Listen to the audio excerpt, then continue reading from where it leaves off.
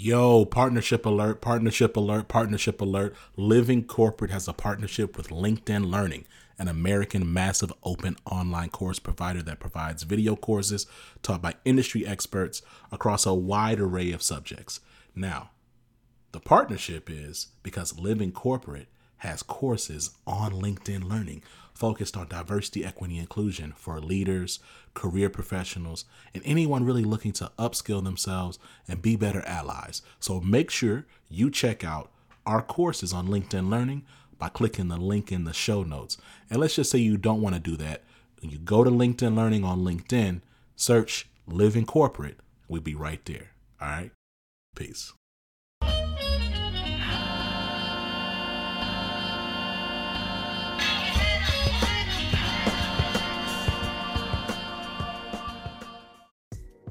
What's going on, Living Corporate? It's Tristan, and I want to thank you for tapping back in with me as I provide some tips and advice for professionals. Today, let's discuss why you should let go of what doesn't serve you in your job search and career. Have you ever met a person who couldn't stop talking about this really great thing they did, only for you to find out it happened 10 plus years ago and it's not relevant to the discussion you're having, but they're just really attached to it? Well, I definitely have, numerous times while doing this work. It's natural to build attachments to people, places, things, beliefs, ideas, achievements, and even jobs. Typically, those attachments are linked to ideas we hold about who we are and what we are and aren't capable of. But when it's time to move to the next level in life, our drive to hold on to those things that may no longer be useful can blind us and work against us. Take that older job on your resume, for example. You know, the one you refuse to let go of even though it doesn't fit your current career puzzle. I know you enjoyed the experience and you're proud of the work you did there, but it's not showcasing any different skills, highlighting relevant results, or selling you as the best candidate. It's just taking up space, and it's probably one of the reasons you haven't landed that ideal job yet.